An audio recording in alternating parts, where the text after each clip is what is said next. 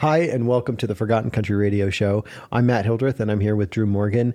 Today we are talking about country songs that sing about the law, breaking the law, enforcing the law, everything law-related. Drew, the law is something you know a little bit about. Yeah, I'm a former public defender and aspiring criminal.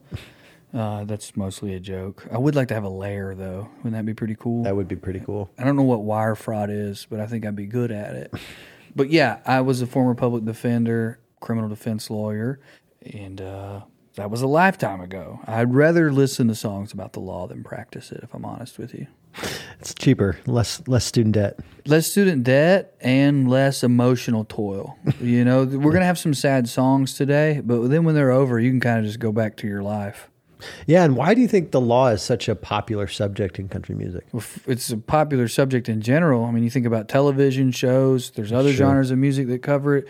It's because there is no other normal or regular everyday experience happening in the world with so much built-in natural human drama. It is set up like a Greek tragedy or the oldest stories in the world, meaning there is one side versus the other side.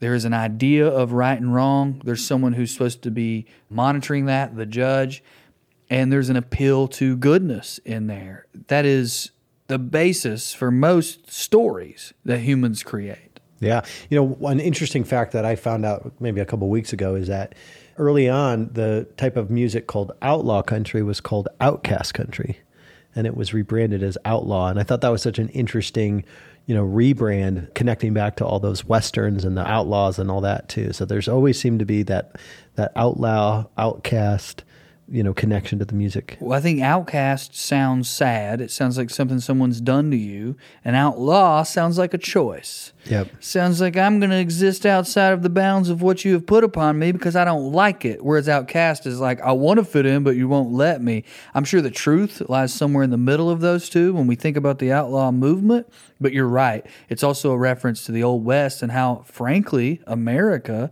in terms of our stories, we do love a criminal. Absolutely. And today we're going to be playing songs by Johnny Cash, some songs by Reba, Colter Wall, George Jones. It's a really great mix of songs, so I hope you stick around.